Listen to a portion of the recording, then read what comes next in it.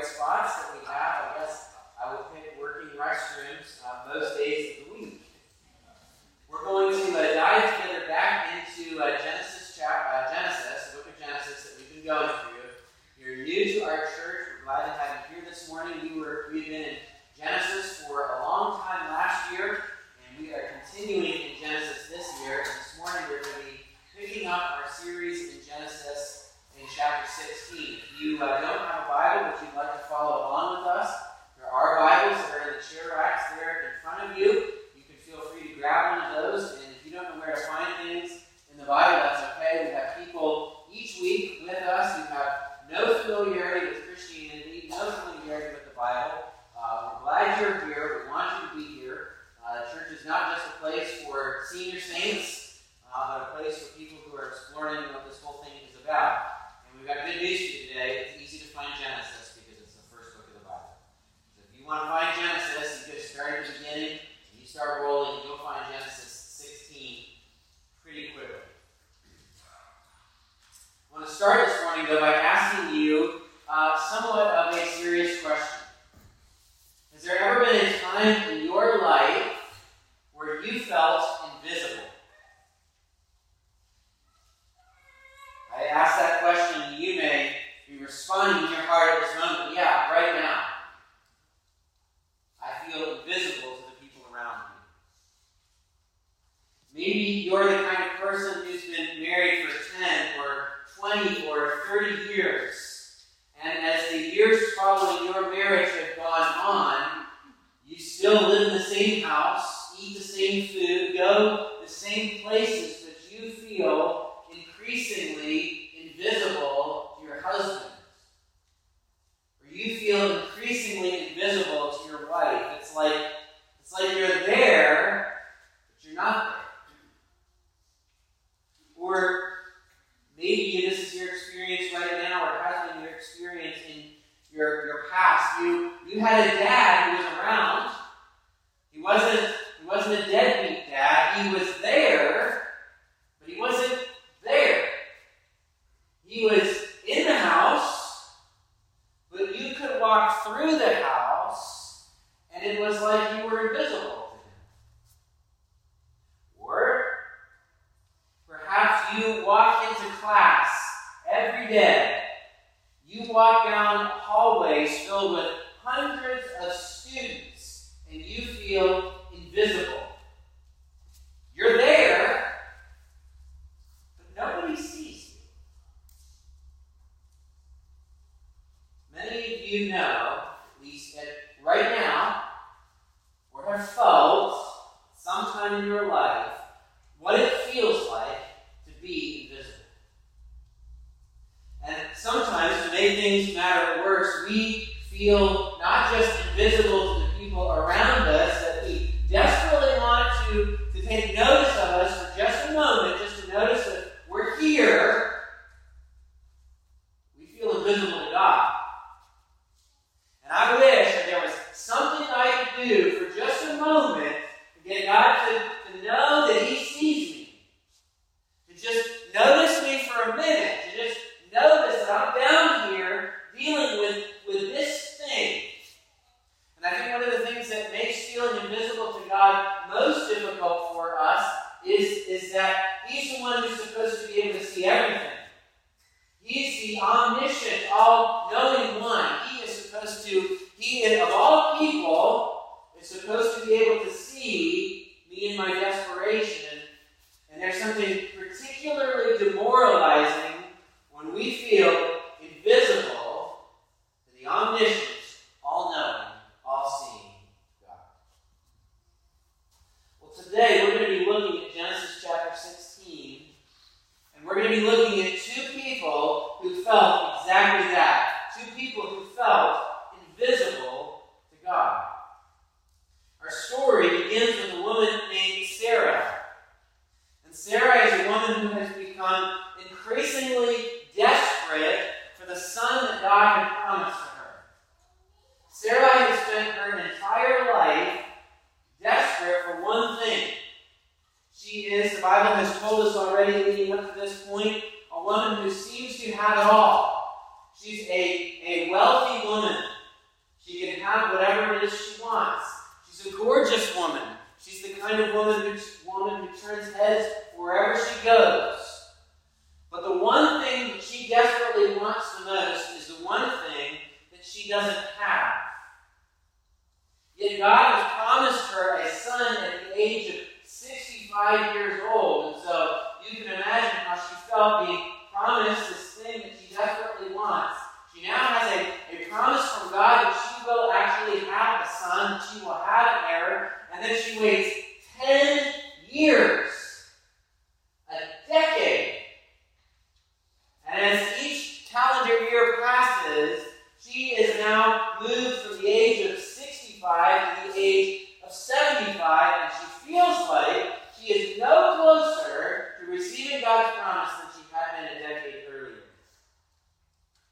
And by the time she's turned 75, and she believes she has been waiting patiently for God's promise to come true for a decade now, she finally decides that it is time, high time, to take matters into her own hands.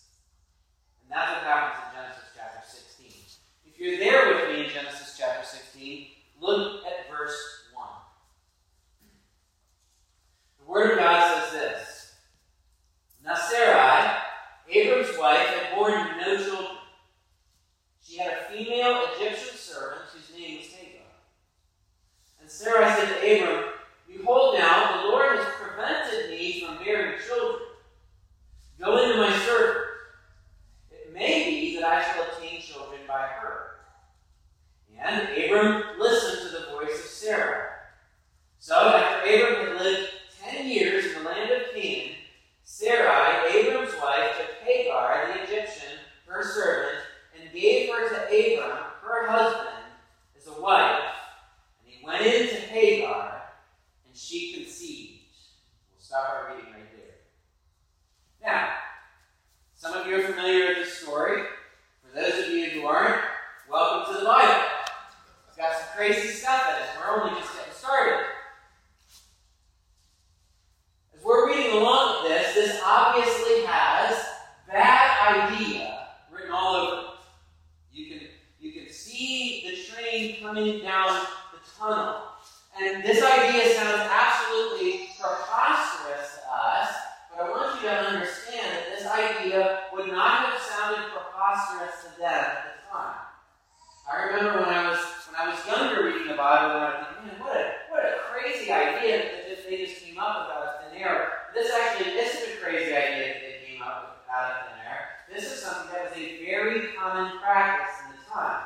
Now, that's to say nothing about the morality or the wisdom of the practice, but it was a common practice. In fact, there are ancient law codes from other civilizations and cultures in this time period that govern the laws regarding this practice. So Sarah was not doing something that was particularly unusual. She's wanting to have a child through a surrogate. And when you live in a day where there are no fertility clinics, there are no ways of figuring out what the problem is, there are no medical solutions to fixing the problem, when there are no, as I said, fertility clinics, then this is the only other way to have a child through a surrogate. And so she brings this idea up to Abram, and he says, sounds fine to me. Doesn't make it the right decision, but it's not an unusual decision in that time period. But of course, as we've seen already in the book of Genesis, and you may know from your own experiences, when we try to bring about God's will, our way, it always produces disastrous results. And Sarai has determined that she is going to bring about God's will her way. Now, let's pick up our reading in the second half of verse 4 where we left off. So it says, And when she saw that she had conceived, when Sarai saw that Hagar got pregnant, she looked with contempt. I don't reverse that. I reverse the name. She looked with contempt on her mistress. And Sarah said to Abram, May the wrong done to me be on you. I gave my servant to your embrace, and when she saw that she had conceived,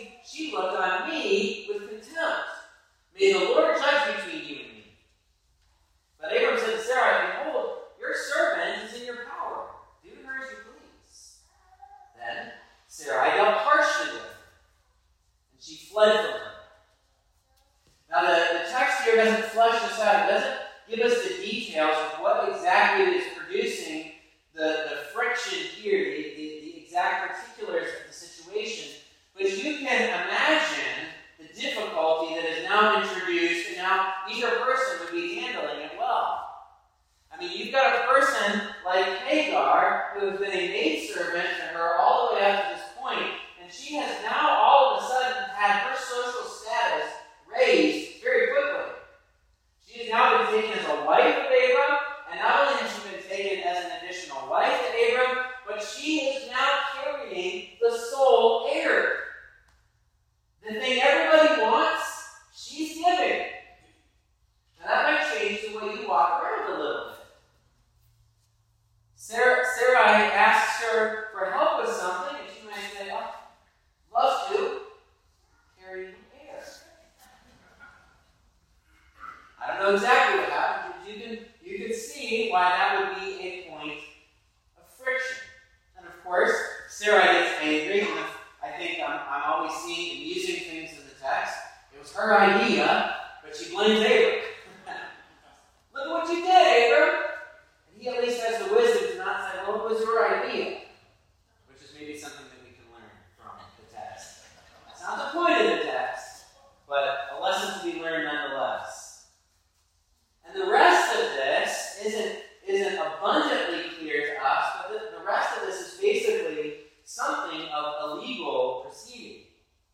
Because remember, I told you there are legal codes in other civilizations here, and these legal codes made it possible for you to have father and heir through a surrogate and set things up legally so that this child who is born to you through the surrogate becomes the heir of all that you have.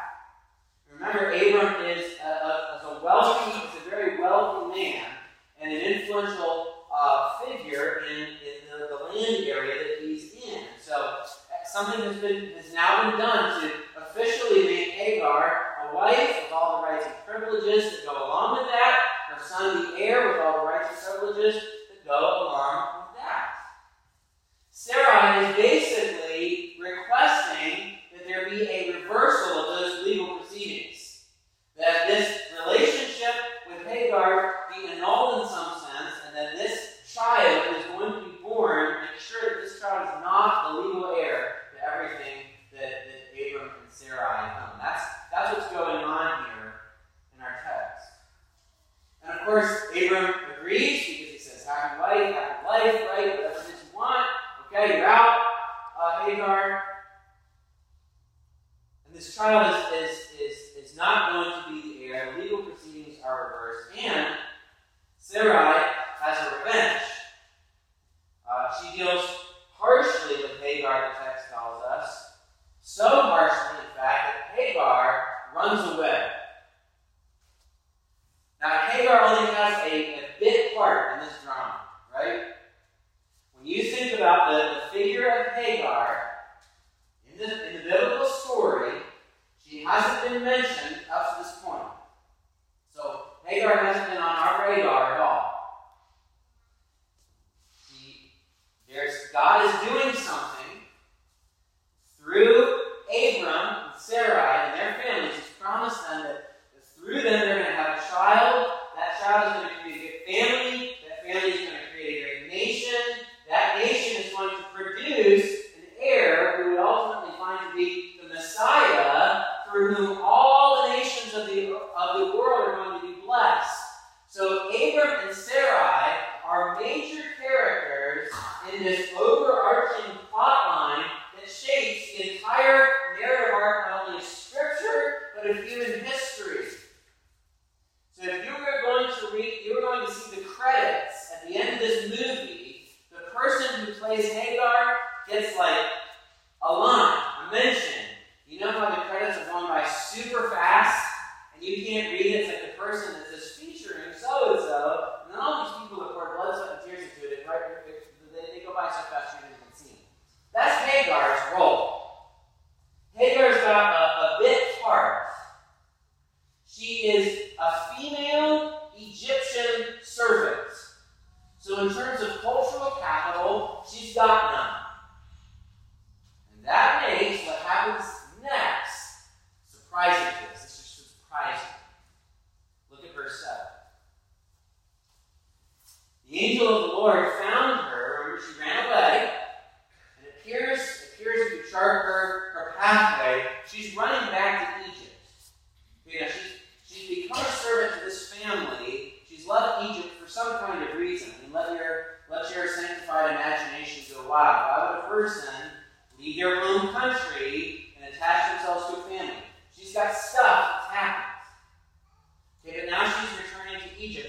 says, the angel of the Lord found her by a spring of water in the wilderness, the spring on the way to Shur.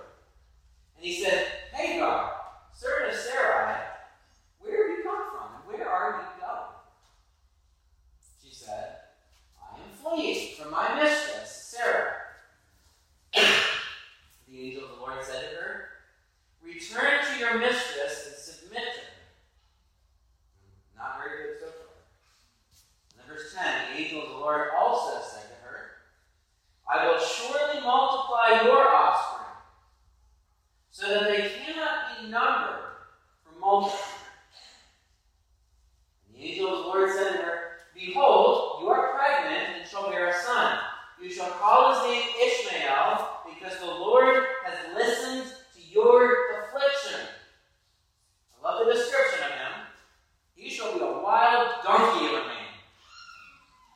You can plug in your own imaginative language there.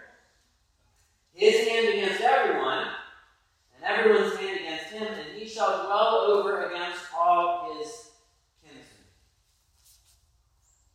Based on what I said, she's a person with no social capital, Egyptian, female, servant, bit part, and the unfolding drama of what God is doing. She runs away, and the Lord runs after her. Don't miss that. The stuff that gets included in the Bible is not filler.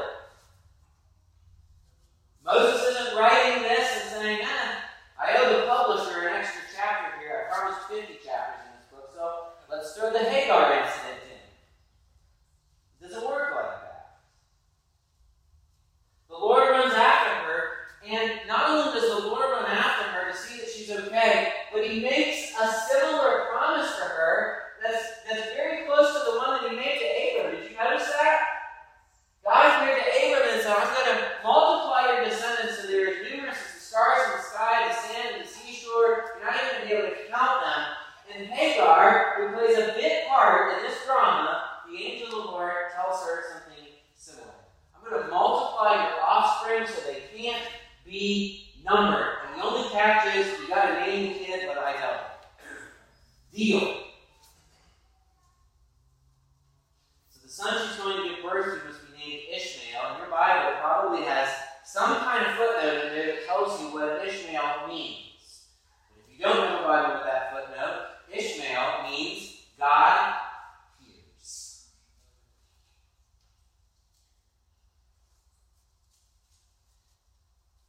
So this insignificant person in the grand scheme of things names her son God hears because the Lord listens to her affliction.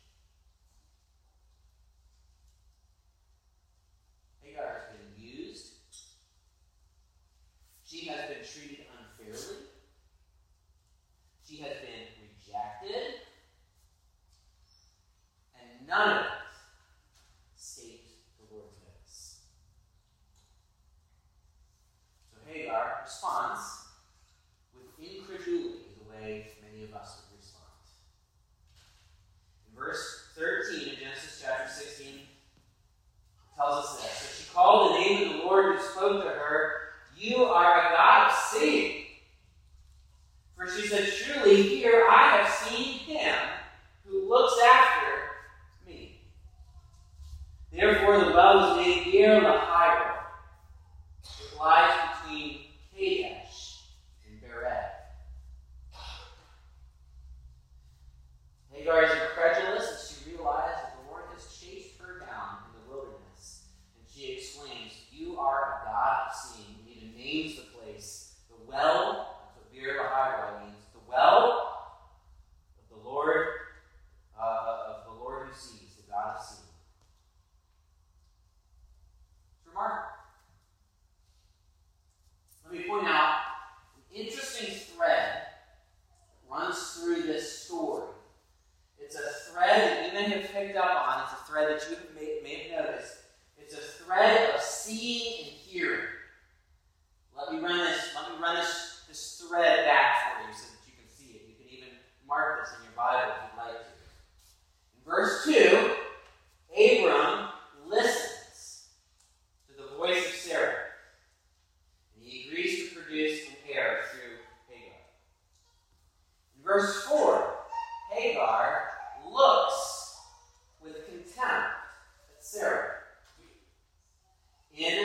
verse 5. Sarai reports to Abram the way Hagar looks at her. In verse 11, Hagar is to name her child, God hears, because the Lord truly has listened to her affliction. In verse 13, she declares that God truly is a God of seeing, and says, truly, I have seen the one who looks after me. And then, in verse 16, she names the place the well of the living one who does what? Sees me. You can't miss it, can you? There is a thread of seeing and hearing that's woven all the way through this story. So as I said at the beginning, we have two women here in this story, and neither woman feels seen.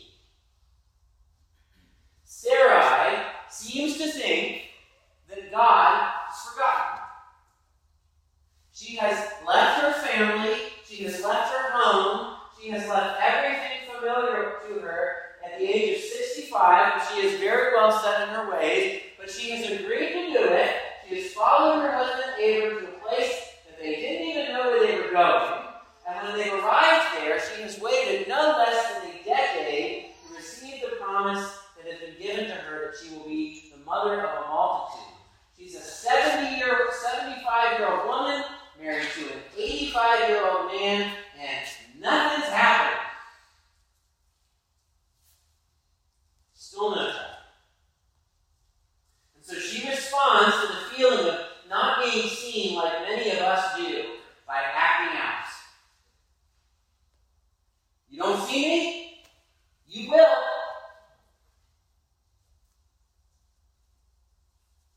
She's not going to take this lying down.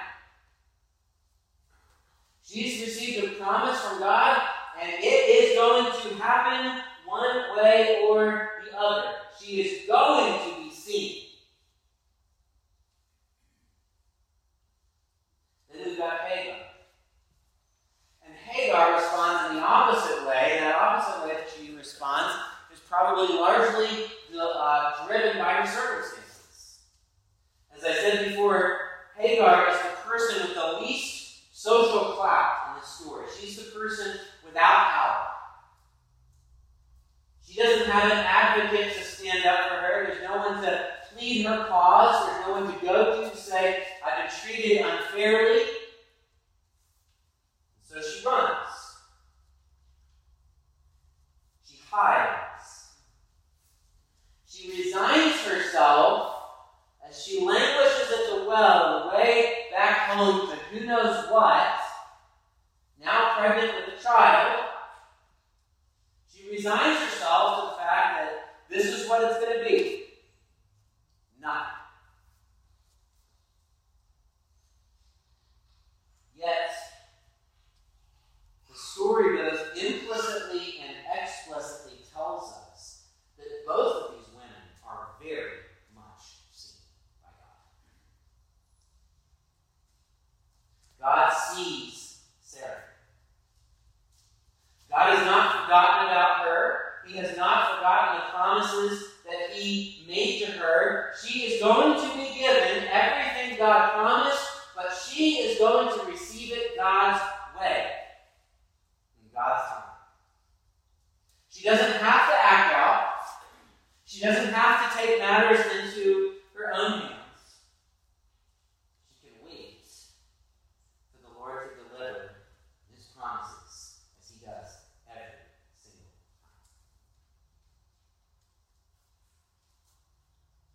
Even more explicitly, God sees Hagar,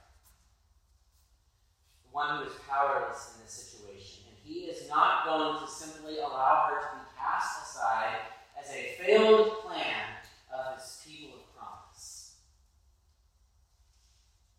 Hagar can hardly believe the grace that she's received. When the Lord chases after her, says, "Where are you going?" And she says, "Truly I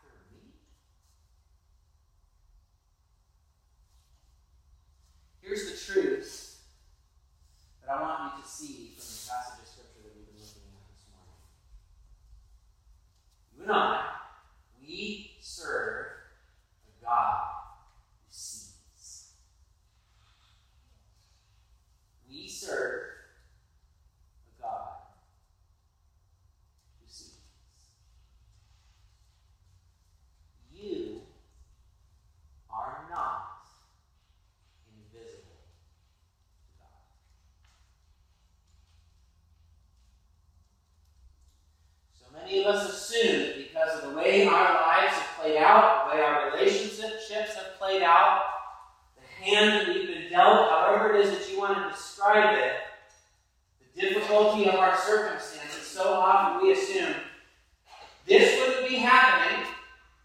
God did. But I must be invisible to him. He's got so many things that he's concerned with. God's got people that are important to him, and then God's got his VIPs. He's got his people that are very important to him, and they're the part of the real plan. They're the big people that we see have some sort of platform, while the rest of us feel like God sometimes has forgotten us. Have you ever felt like you were suffering, and it just seemed like God didn't even notice? And you just wanted for a moment to maybe feel like his gaze landed on you. But I see that. And when we feel invisible to God, we do the same sorts of things that Hagar said. I said this to the ladies at the ladies' conference a week or so ago. Our hearts, when we don't feel seen, can go either to desperation or despair. When my heart goes to desperation, I try to get God's attention by acting out. I try to get God's promise my way. I take the ball by the horns. I assume, I guess this is the way it is, but I am strong enough to overcome this, and I'm going to make my own pathway through life, and I'm going to heal my own hurts, and I'm going to meet my own needs. How many of us have plowed ahead through life saying, God, if you don't have me, I do. That's where I go. I got it, you don't. It doesn't work. Or rather than going from desperation, you go to despair. And that's where we get into hope. There's no hope left. Everything's gray. I guess this is what it is. And there's nothing that can change it. And when we get into despair like that, it develops a root of bitterness in our hearts. Why did God heal them back then and me this one? Resentment of the people that have the things that we want and have received. So we move into a place of despair. We run, we hide, we give in. We don't have to go to that place of desperation or despair.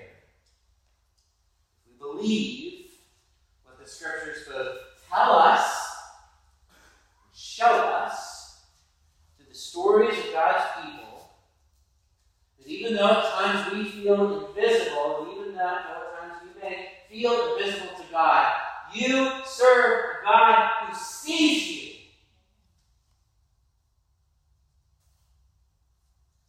Now let me zoom out from this story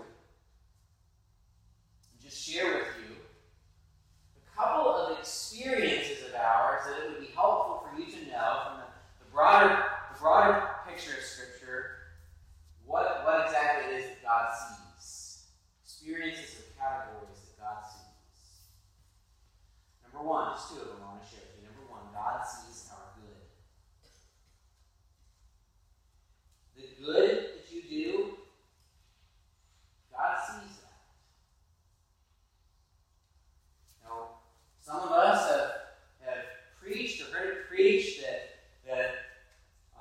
the verse of Scripture that says all of our righteousness is filthy rags before God. Most of us don't understand that in context. So we go through life thinking, God, any good thing that we give to God, God's like, really? That's it? That's the best you could do? And you think about the damage that does to a person's Christian walk. When you think that no matter how hard you try, or no matter what you do, you bring it to God, and He's like, well, that's trash.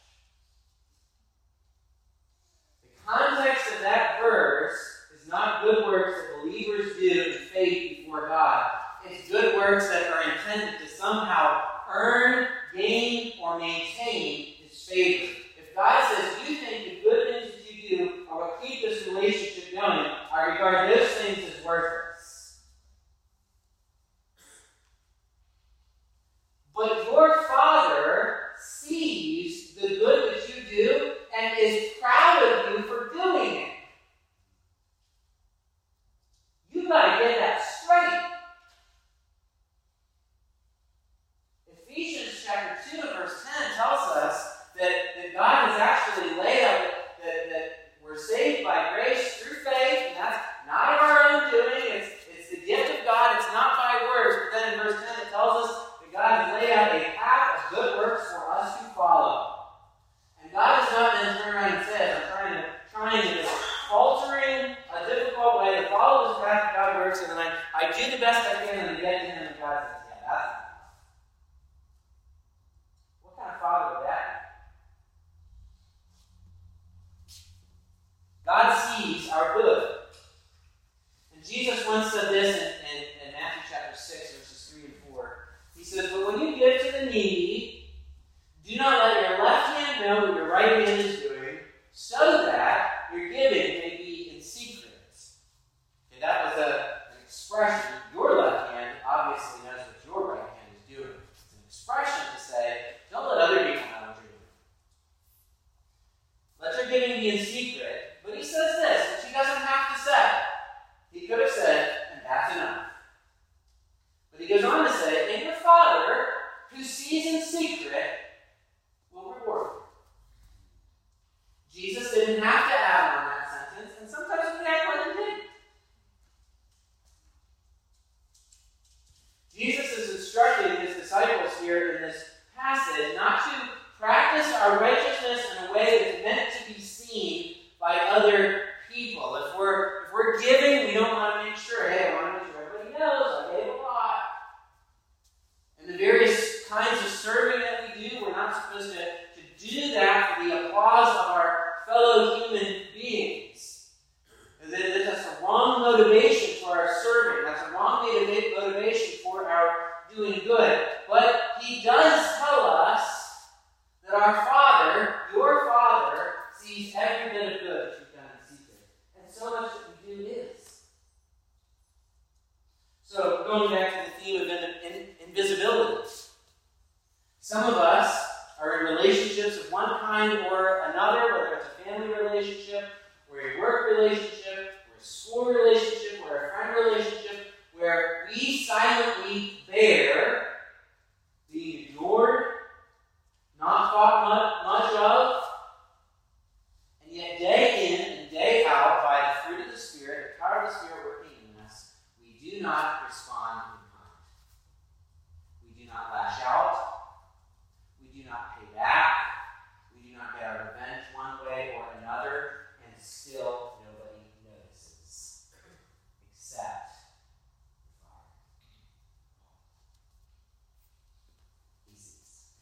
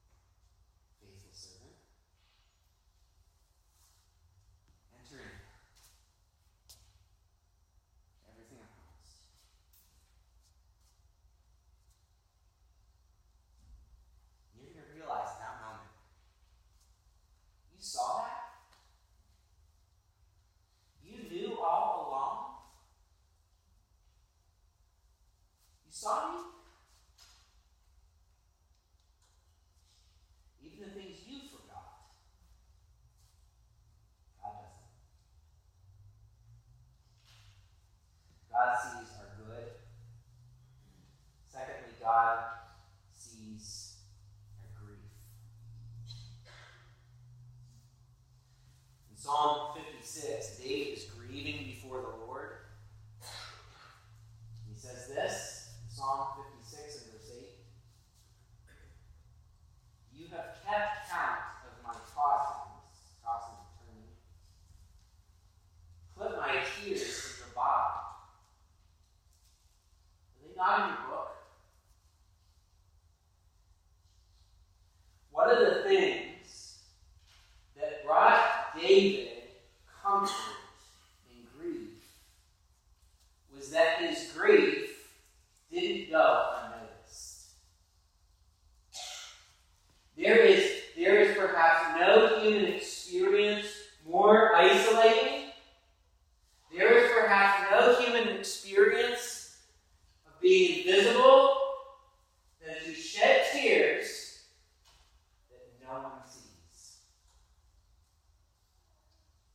We were made for relationship.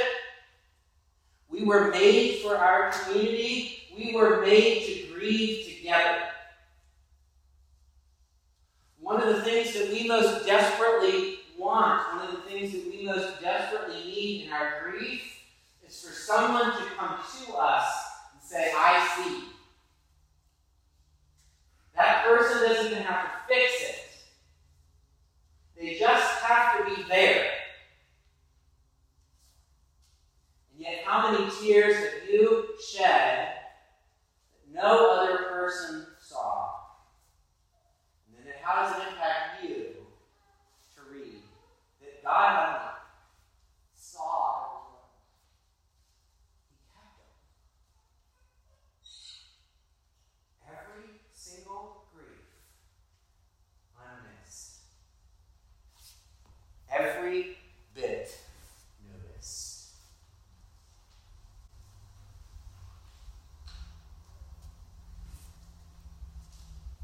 So when the Bible says in Revelation, like we talked about last year, no more tears, that's going to go backwards. Because every cut you felt, every loss you grieved, I don't know how it works, but every single one of them, you're going to feel like that was seen, and the comfort has been given, and that you're whole and new. Your grief is not invisible to God. Christian, follower of Jesus, you're not visible. God sees you. He knows. But follower of Jesus, you know there is something about you that God doesn't see. And you know what the thing is that God doesn't see? I can hear some of you whispering. The one thing about you that God doesn't see is your sin. Think about that. That God doesn't miss a single thing. Because every piece of good you've done, make sure it's noticed. Every tear that you have cried has been caught. Every lament that you have made before Him has heard. He doesn't miss a single one. It would be terrifying if He does it for your sin, because you know who you are, my brother. Let's not pretend. And yet the one thing that God has chosen not to see about you is all the bad. It's a pretty big deal, isn't it? When He looks at the blood of Christ, He sees the sacrifice made on your behalf and passes over you.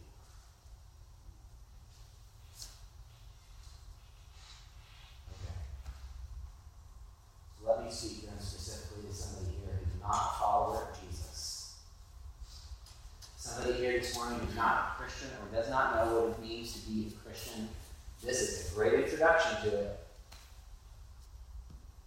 There's a reason we gather week after week, and it doesn't get old.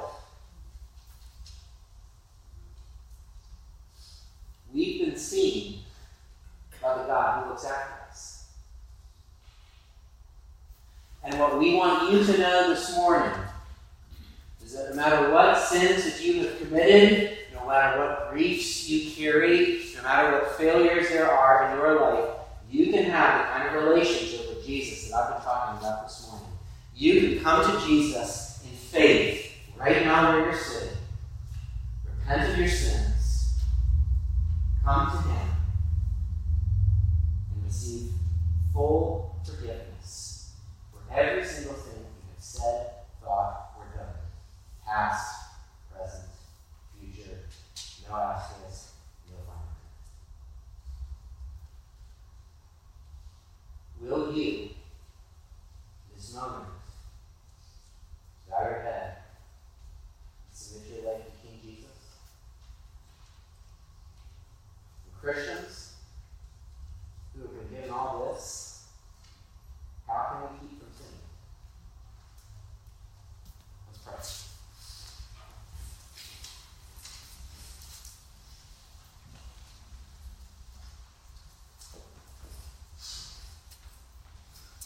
Lord, there are no doubt people here this very morning who have walked into our church, whether it be for the first time or the 1,000th time, feeling as if they are invisible. People who feel invisible to you.